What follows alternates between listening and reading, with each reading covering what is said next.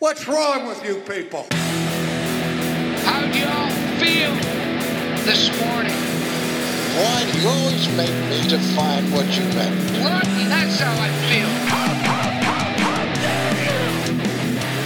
I don't know why you're clapping. I'm talking about you.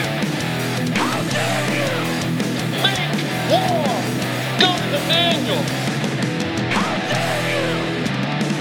What do you got for me? Talk to us like an adult. But I'm not going to answer the question until you ask it correctly.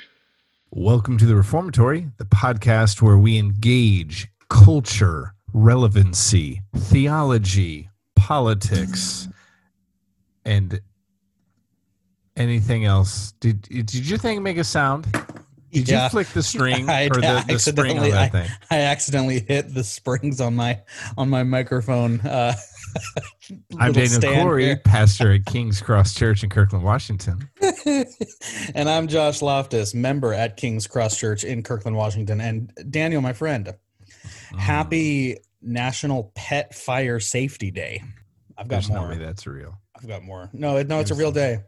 Like There's how also your pets cause fires? I guess, or how, like, if you're in a house fire, don't forget about your pets. Or how to burn your pet. Oh, dude. That's dark. Dark. So dark.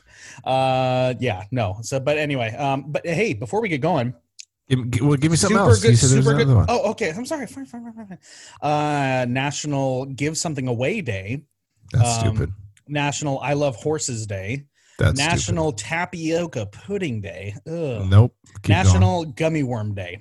That's all I got. Yes. That's You all I have got. me at gummy worms. Okay, we're gonna go with gummy worms. There, I finally found something that you actually enjoy.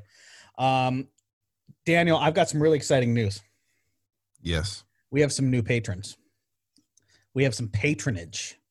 I am here today But you didn't announce. cut your beard, so it can't be my brother. Yeah. So you know what was so funny is when you made that announcement from the proposal, air quotes, proposal from your brother, the support for me came out of the woodwork. Well, like you as a person, or you as your neckbeard? Me as a person. Multiple posts, don't shave that beard.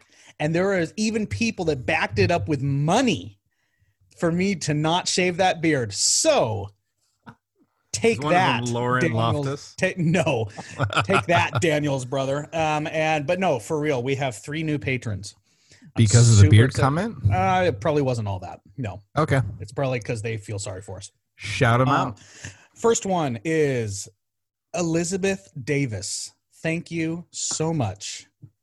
We're gonna call you Liz, unless you don't like being called Liz. You might hate that. She might hate Liz. Thank you, Elizabeth, for your patronage. We really do honestly appreciate it. Thank you very much, We do. Mr. Virgil Roll. Thank you, sir. How do you spell that last name?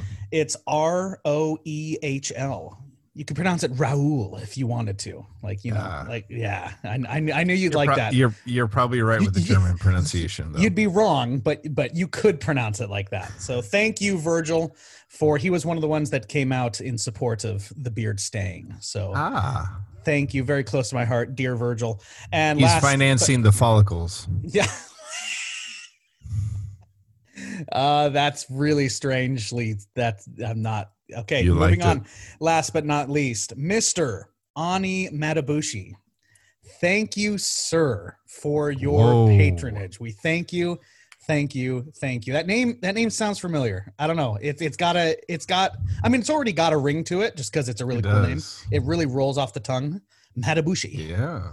But he is a dear friend. He is a dear friend. We like Ani a lot. Thank you, all of our new patrons. We really, really appreciate it. Sincerely, I know we joke a lot, but we really do appreciate you guys getting behind us on this podcast. It means a lot, and it's really cool knowing that people listen and people actually care about what we're doing and what we're saying. So that's a huge encouragement to us. Thank you guys very much. And if you are listening and you want to hear your name hear it epically shouted out on this podcast as a new Patreon listener, please head on over to patreon.com. And we have got a multitude, a myriad, a plethora of levels that you can choose from to show how much you love us. I think we only have 3, right? We might only have 3. I think 3 or maybe 4. I'm not sure. But anyway, thank you for our Patreons. Daniel, what's going on, man? I feel like I know we talk a lot, but sometimes I just feel like, you're even more distant than normal. You mean like just beyond being emotionally distant? Well, see, you're always that. Like I have to really prod and probe to get any type of emotion out of you. Mm-hmm. But other times, I'm just like not even returning texts. Yeah, you don't return texts. You hardly Marco me anymore. It's not because the Marco app is now horrible. I told you to figure it out, but yeah, I need to figure out how to go back to the old. So days. I've been moving, like moving, just like a spiritual journey, like an emotional journey. Like I would call that sojourning. Oh, okay. Got to use that biblical word, man. There is a difference. Yeah. No, my wife and I put an offer in on a house.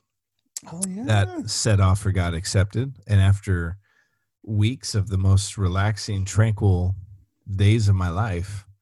We moved into a house this last Saturday, and I've been taking some time off work to fix a crazy long list of things. Yeah. Well, and I'm discovering my wife is really good at making lists. Well, you better be good at crossing those lists off, my man. Otherwise, that relationship's going to get sour real quick. No, dude, it's been good, man. Congratulations, dude. We ushered in, so I love to barbecue. Yes. And I went and got some nice, big, thick ribeye steaks. Oh, man. Cooked them to perfection. No, I killed them the other night. Wait. You already cooked them? I smoked them.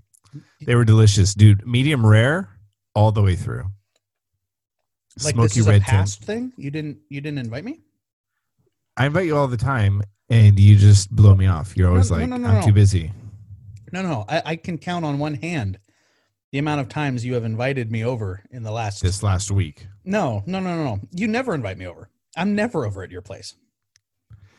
If I invited you over, would you bring raw steak and let me cook it for you? Well, yes. I mean, of course. I'll bring more than that. Like I'll bring a bunch of stuff over. You are welcome at my house. Now that I know that. Wow. I see what I am to you. I am literally a piece of meat. I'm not a piece of meat, Daniel, but I will bring them. Hey. So anyway, thank you for the invite. What is but I can't make joys. One of the joys in life, yeah, is government. And hold on, I feel like you're grumpy, and I feel like we need to. Okay. No. I'm segueing. Oh, this is a segue. I'm segueing. You're literally like turning the corner on a Segway on one wheel right now. Just so you know. And you know what government reminds me of? Church government. We should talk about church government, Josh. Are we talking about church government today? Yeah. Okay. Well, we are continuing our series in what to look for in a church. A healthy church. Yeah. So talking about church government, I think. Opening question, Josh. Okay. Yeah. I know our listeners will be thinking, not all of them. Okay. Actually, I don't know them. I'm just guessing. I could imagine someone saying, is church government really that important? And I'm not building that up to be anything weird or exaggerated. Yeah. I bet lots of people are going like, is that really going to be something near the top of the list? Sure. Like in the same conversation as doctrine and polity and view of the gospel, view of the word and things like that. Is church governance really that big of a deal? Josh, how would you answer that question? Well, I would answer it first by saying every church actually has a church government in one way or another. Everyone has one. So because of that, yes, I think the way that your church is structured, and what I mean by that is how do they make decisions when it comes time to make a decision? Like, even something small, like, what are we going to pay the church, or where does our budget go, to really big things like, should we bring this individual on as a pastor, as a leader of the church? How your church goes about making those decisions, and the criteria that is used to make those decisions, and the barometers that are used will impact a church probably faster than anything that we have talked about so far, because the preaching and the doctrine, those are vital. We've already said that those are so important, but those are something that, at least compared to church government, will, if they're wrong, will erode and contaminate the church over a period of time. You're going to see that church government has the ability to destroy a church or build a church up in a matter of days, depending on what the issue is. Follow-up question. Okay. Have you ever been deeply impacted? What? You can't even get it out. I can't. You can't even get it out. Here, why don't I just take this pony from you? How about that? Well, so a way of saying it would be, church government really impacts people's lives. Can, for the blessing, for the bad. And Josh, just not to delve deep into your history, but sure, you've had some there's some marks you bear in the body because of jacked up church leadership. Yeah. Right? I think I'm definitely, this is an interesting one to talk about, because it's not one that I just talk about theoretically. Like, I actually know, well, and I think Daniel knows as well. I personally know the effects. I've lived through the effects, both my wife and I, of what happens when a church government system, when that structure is faulty. And it breaks down. Yep. And it is a literal divorce, and the kids are the ones that get hurt the most. Mm-hmm. And I have been personally really, really hurt. And I have seen others and helped others and talked to others that are still dealing with this particular one that I'm thinking of. But yeah, church hurt just in general is huge. Is a huge problem. And so much of it comes down to the church government and how the church leadership structure is set up. Yeah. And I would say, even just, I don't know, we don't talk about this much, so I don't think we're beating a dead horse on the podcast here, but we live in the greater Seattle area. Mm-hmm. We live in the wasteland that was left behind by Mark Driscoll and Morris Hill. Yep. And the way that all of that came boiling down, you might say, well, didn't that have to do with like character and integrity? A really good argument could be made for that. It was definitely part of it. But there were things, church government wise or relating to church government, that I saw taking place, even while I was at seminary, and heard news of some changes that Marcel had made. And I remember like turning to the guy next to me and be like that's not going to go well. This is the beginning of the end. And so these things really do impact people. So to even take, major meltdowns that we've seen, I think a lot of that had to do with church government. So very important topic, very worthwhile in thinking about it, and should play a major part in anyone's decision to pick a church. And I know most people don't even know the governments of their church when they pick it. So this is something that flies under the radar. Well, and we talked, I think it was either last week or the week before, about making a list of things to ask your pastors when you're getting to know a new church. This has to be near the top. How do you make decisions as a church? Basically, who holds the authority? How are things passed as a church? How are decisions made? You have to know this, and there has to be a clear answer by your pastors how that happens, right? If you were to guess, like, now we have no data to back this up, so this is just spitballing here. what's the vibe you get as far as like what's the most predominant church government out there, at least in America? Oh boy. I mean, I think it's probably going to be different regionally, like whether you're more north or you're more south. But I think classically in America, I think what the structure that you have is one known as congregationalism. Democracy. Yes, mob rule, as I like to say. Yeah. Because sadly, that's what it ends up turning into more often than not. Sadly, but congregationalism, basically meaning the pastors or the elders, if these churches even have them or have people that they qualify as those things. Most of the time, you have a pastor.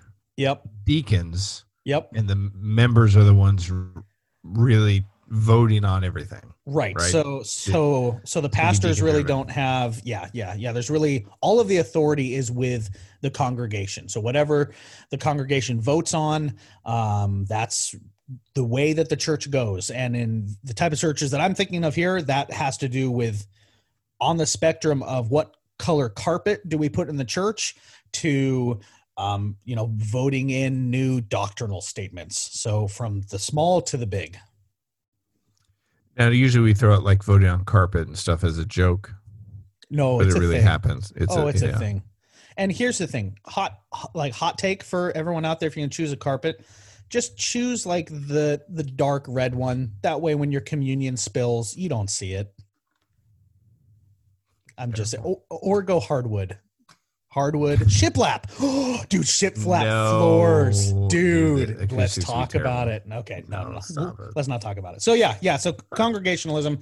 Daniel, if you were to take on the office of a prophet here, and prophesy for us some issues that you might see in a church that is completely congregational in their government. What are some issues that you think might pop up here and again? Well, there's like the practical or the, I don't know even what to call it. Congregationalism is not known to be the swiftest animal in the Serengeti. Okay. So it can be kind of slow, right? If you've got to gather everyone and vote on things and discuss things until they're dead, and then discuss them further. Yeah. So one of the deficiencies of the model you might point out and say, well, it's slow moving. We live in a fast paced world, but I think we want to look at problems that are a little deeper than that. So I think one of the greatest dangers would be divisiveness, knowing that there are some, even over stupid things like carpet or color of paint on the wall, or whether you do Awana or not. There can be like people engaging in propaganda and what do you call that? Like campaigning. Yep. Campaigning is a huge problem with congregational churches. And getting people on their side and starting to really kind of subtly sway and influence and work different groups out of the church. I think that's going to be one of the biggest problems. I don't think it is the biggest problem, but I think it's one of the biggest. Let's put it like this. There is no clear picture of the U.S. government and how it works than congregationalism in churches. Oh man! Sorry, was that a little that? Well, see, should I back that up? No, you're provoking the bear because I'm like, yes, you're correct. Although the founders never designed it to be functioning this way. We are a constitutional republic. Okay, well, we're gonna get to that. That's probably the last point. You can still Hulk out on that if you want to. But yeah, no, honestly, like there is so much. And again, do we think this is completely across the board? Is it possible for there to be a completely congregational led church that's actually doing okay and actually healthy? No. I would say it'd be very difficult. But could it happen? But it can. Yes, happen. It can happen because you're still dealing with the maturity of people. If you have a church that's full with very mature Christ honoring, gospel centered people, you're going to be okay. Would I still advocate for them to mature in their views and adopt a different style of government? Yeah, I would definitely encourage that. But yeah, more often than not, people just aren't mature or graceful. No, or excuse me, gracious. It can graceful. They walk clumsily. I'm never graceful. I like to think I'm gracious. Sometimes I would say our biggest beef with Congregationalism is when we read the New Testament and we read Paul talking about the qualifications for elders and things that elders do, and qualifications for deacons and things that deacons do. And we'll get into this on our last point, but qualifications for members and things members do. Oh, yeah. We don't see democratic congregationalism as it is so often found.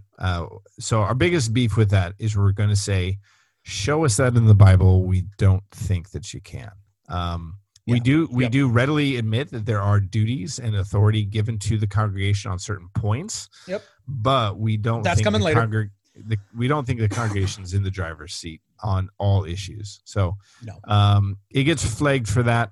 You're gonna find it, and you're gonna. I think in general now, I want to say this very graciously, but a congregational church like that tends to not be a healthy church. And would not be a place that I would want to readily take my family. It's not like a deal breaker. They are Christians. They are brothers and sisters in Christ. Yep. I just think it's a very flawed system.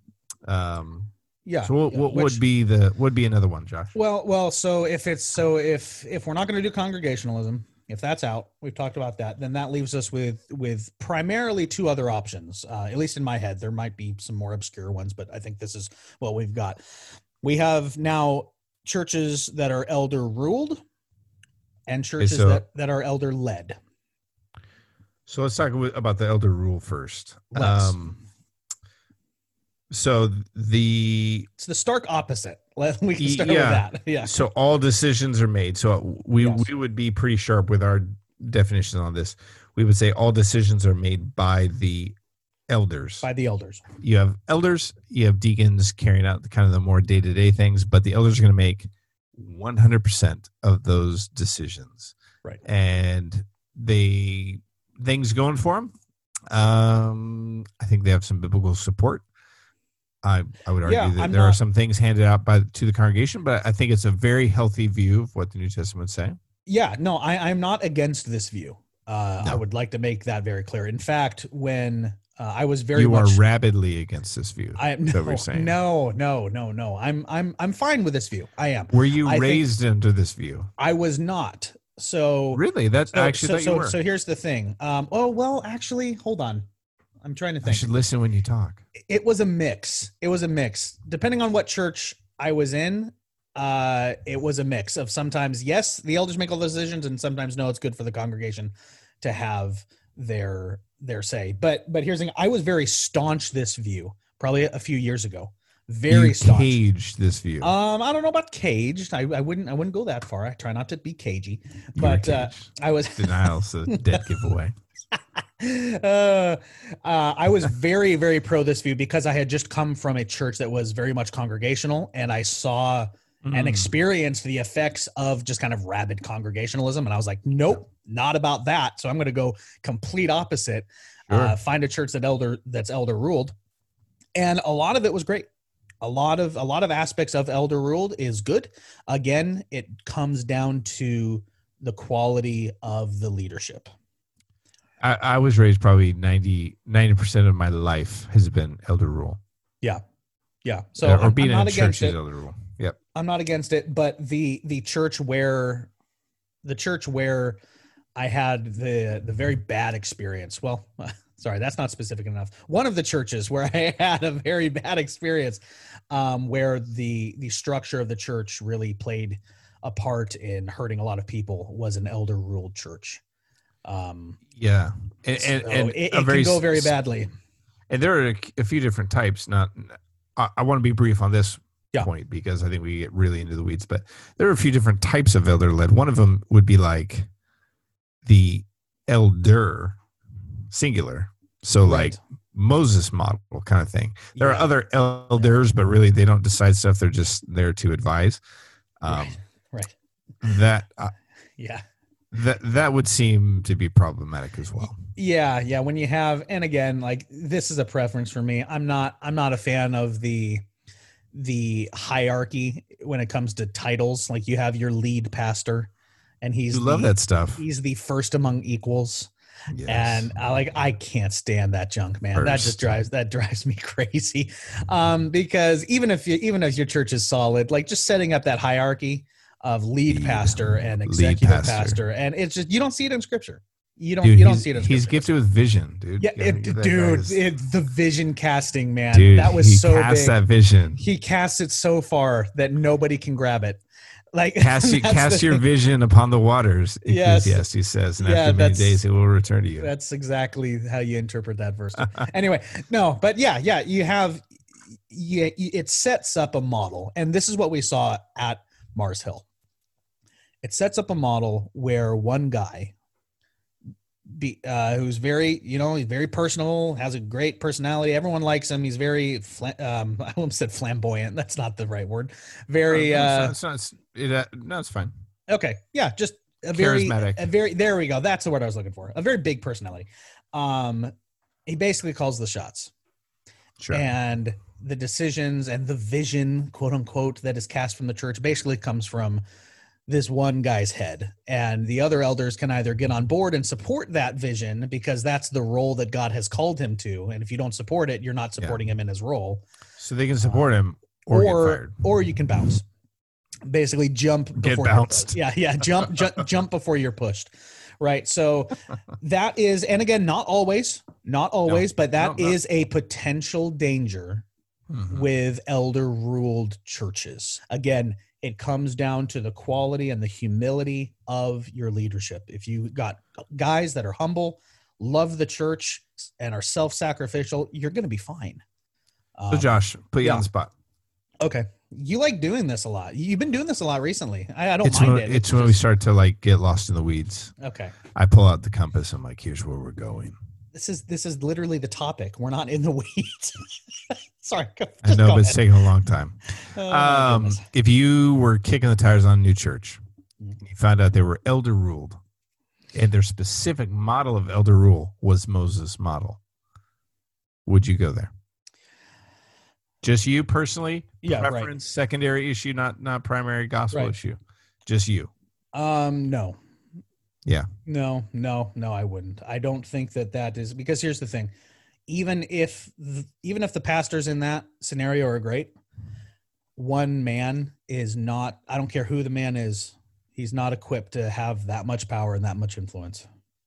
I mean, what if he was Peter? I mean, Peter never made any mistakes. Even Peter, Mr. Get Thee Behind Me, Satan. Yeah. I was thinking of being like, I'm going to go eat with the Jews. And there's Gentiles also anymore. that. Yeah, there was that. That type of structure, the elder ruled type of structure, at least in my opinion, plays into the weaknesses that I think all men have, and has the ability to take hold of a man's propensity toward pride a lot easier than other structures. So you wouldn't say inherently evil, but you would say very dangerous. I would say dangerous. Yep. Yeah. Yep. Okay. Yep. I would. But there were other models where, and this would be the model I grew up in, where there was a plurality of elders. Mm-hmm. Kind of the model championed by John MacArthur and others, where they would even hold all decisions must be unanimous. Sure. A far better model, I think, than a Moses model. And which is like, it's crazy they call it a Moses model, because Moses was the one who like appointed people under him and delegated stuff. But anyway, neither here nor there. I think that those are a far better model, and I actually would attend a church like that. Sure. I wouldn't attend a Moses model, but I would be very leery, because I do think that there are some things given to the congregation that the congregation should have authority over. And the elders wouldn't necessarily have authority over those things. Right. So we think it's biblical. That leads us into, sorry, go ahead. We think it's biblical. We think it has some good support. We think it has some good strengths, a couple weaknesses, but that leads us into elder run, not elder rule. Elder led. Or led. Is elder vision what casting. Said. No, stop saying that. That is, there are a few phrases in my life that I just abhor, and vision casting has turned into one of them. I hate it so much. Is Rapture Ready another one? Rapture Ready. I don't even know what that means. Is you ready for the rapture? It's like do I have my rapture duds on? Like, am I rapture ready? Yeah. Okay. I want to make sure when my pile of clothes gets neatly folded when I'm gone, that people are like, "Ooh, dang, this guy was ready. He was rapture ready." Yeah, John 3:16 itched in the inside of his belt. Embroidered on my socks. Yeah. Oh my goodness. Anyway, elder led, man. Let's wrap this up. If you could describe for our good listeners what elder led leadership looks like. So we'd say it's very similar to elder rule. So you're going to have elders. They're going to be making the vast majority of the decisions in the church. You're going to have deacons under them, kind of carrying out the vision that was cast. No, they're going to be handling out the day in, day out details of ministry. Right. The office of deacons does not get much love, but it is a vitally important. So good. Vitally important task of the church. And then, so you would have three, what we call kind of three offices. I know some people would cringe at the use of office, but you have the office of elder, deacon, and member. And so you're going to see the physical aspects of ministry delegated to the deacons. You're going to see the ministry of prayer and the word, preaching, teaching, leading, counseling, all that stuff to the elders. And then office of member is given, we think, some aspects. So King's Cross is what we'd call elder-led, or a form of congregationalism, because there is authority given to the congregation. And we would, not to bring you too deep into our bylaws, we think that the New Testament either explicitly or implicitly gives authority to the congregation on 5 matters of church governance. So the first would be church discipline. The last step in Matthew 18 says, take it to the church, and the church is to put them out. So we think that's actually all of these are really safeguards for our people. If the congregation has the final vote and say over church discipline, guess what I don't get to do as an elder? I don't get to church discipline you just because you crossed me or didn't agree with me, or I think you're stupid. Which I can personally say on a personal level, which is what personally means, that was very attractive to me. That I couldn't just church discipline that you couldn't just basically say someone's done and that was the end of it. Yeah. The final say is with the congregation. So that's one. We think by logical inference, and we could you might be able to point to it in a few passages. We think that the congregation that has a say over member inclusion. So sure. Paul saying, writing to receive such a one, them hearing his testimony before they received him, the church having the keys to the back door of the church, it would seem like they would have the keys to the front door. We think this is a safeguard for our people because I couldn't stack as an elder. Let's say I wanted to get something passed. And so I stacked the members with my friends from other churches or something. Right. And so just like you show up to a meeting and there's like 100 extra people there, and the other goes, "Oh, I made these all members." With signs that say, "We love Daniel." Yes. Yeah. I couldn't do that. No. So members can only vote in prospective members. Now the elders do a lot of the work and interviewing and talking with prospective members and presenting them and all that. That's important to say, is that in just because the congregation here at King's Cross has a say in these decisions does not mean that the elders are just leaving everything up to the congregation completely. The elders are like, part of the elders' job is the vetting process. Like the elders are the ones that make the decisions of whether to bring this to the congregation, right? And then the congregation takes it from that point, and it's in my opinion, it's a very seamless transition. But the elders aren't just throwing their hands up and being like, well, hey, the congregation does everything, so we can just sit back and enjoy the ride. No, the elders are working through this entire process in order to get it to the point to where the congregation can be presented with it. Yeah. And I feel in some of those topics, like I'm reporting, here's what your elders have done, and now we put it before you. If there was a 60-40 split, it would be kind of a testament to like, maybe we didn't vet this as much as we should have. If there was an 80-20, I would be disappointed. Yeah. Yep. Or in 80-20, I didn't see coming. If I saw it coming, I wouldn't necessarily be disappointed. Like sometimes you just can't do that. But if I was shocked, like when you brought me in, let's be honest. It's like you expected. You were unanimously approved because no one knew you. But anyway, you could have just stopped after unanimously approved. You didn't have to add that second part. You're the worst friend I have. I swear. That's my goodness. Probably true. Third thing that congregation Let's wrap this up. Let's wrap this up. Come on. Doctrine. So we cannot make any change in our bylaws without the congregation. So I couldn't, as an elder, show up at a meeting and hand our church a new set of bylaws. So we can't change doctrine without the congregation voting. So that's pretty key. This one's not necessarily biblical, but I think it's in keeping with biblical wisdom. We can't sell or buy property without the congregation. So we can't get the congregation. There goes my church casino idea. Yes. Dang it.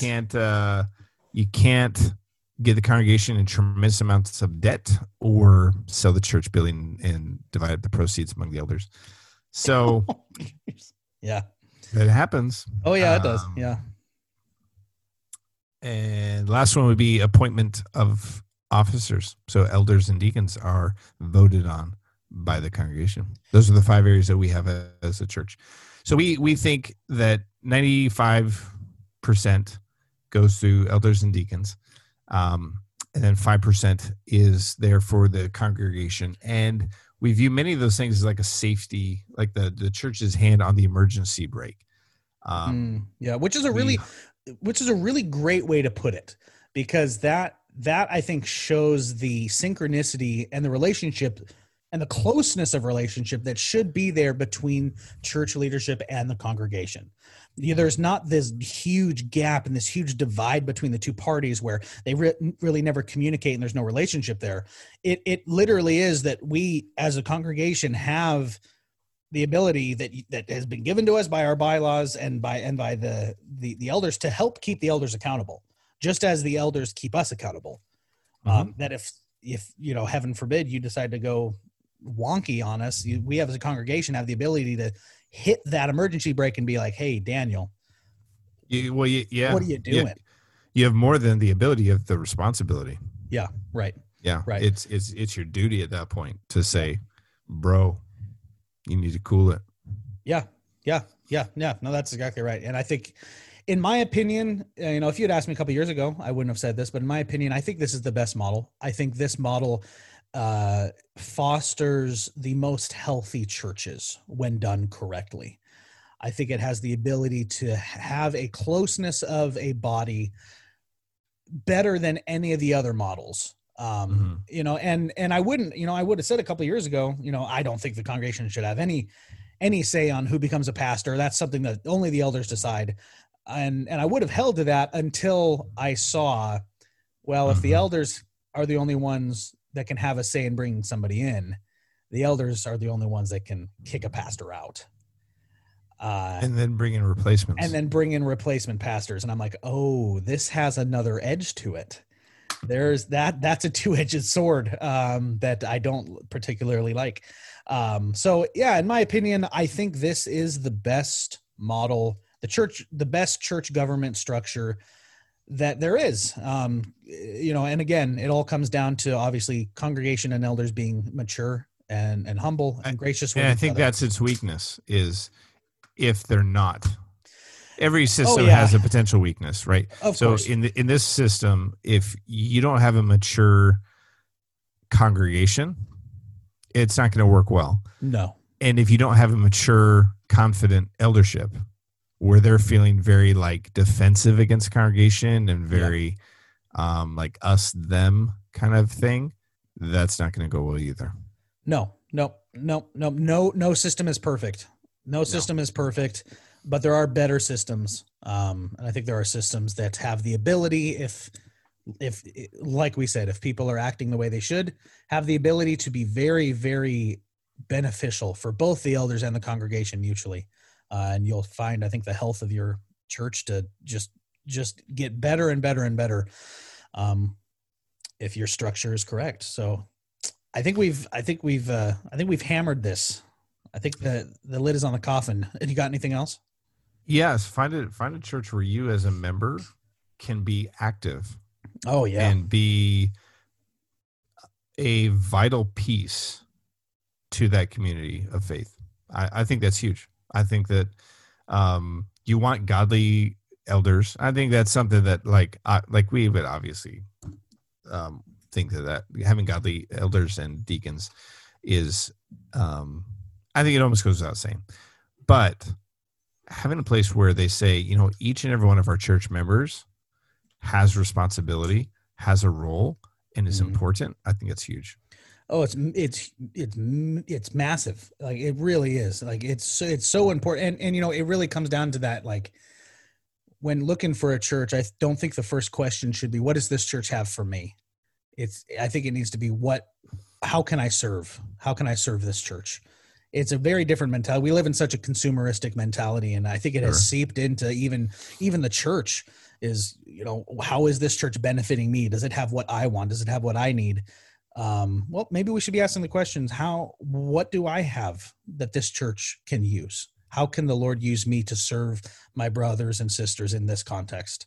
I think it would be a very, very more united, gospel-centered front if we all decided to kind of take that mentality. For sure. All right, man. But we thank you for listening to our blabbering. Ramblings, blabberings. You can listen to it all the more if you follow us on all the socials on Facebook, Instagram, and Twitter at Reformatory Pod. Thank you for our new patrons, and we do ask that if you would consider helping Daniel and I on this mission to rattle the cages. We could use your support. Hop on Patreon, Reformatory Podcast, and help us out. We really, really appreciate it. Keep a lookout for more giveaways. We had our first giveaway winner a little bit ago, won an awesome set of Spurgeon books, and we're going to be doing more giveaways. So that's going to be coming up here in the very near future. Thank you all for listening, and look forward to talking to you guys next time. Oh, bye.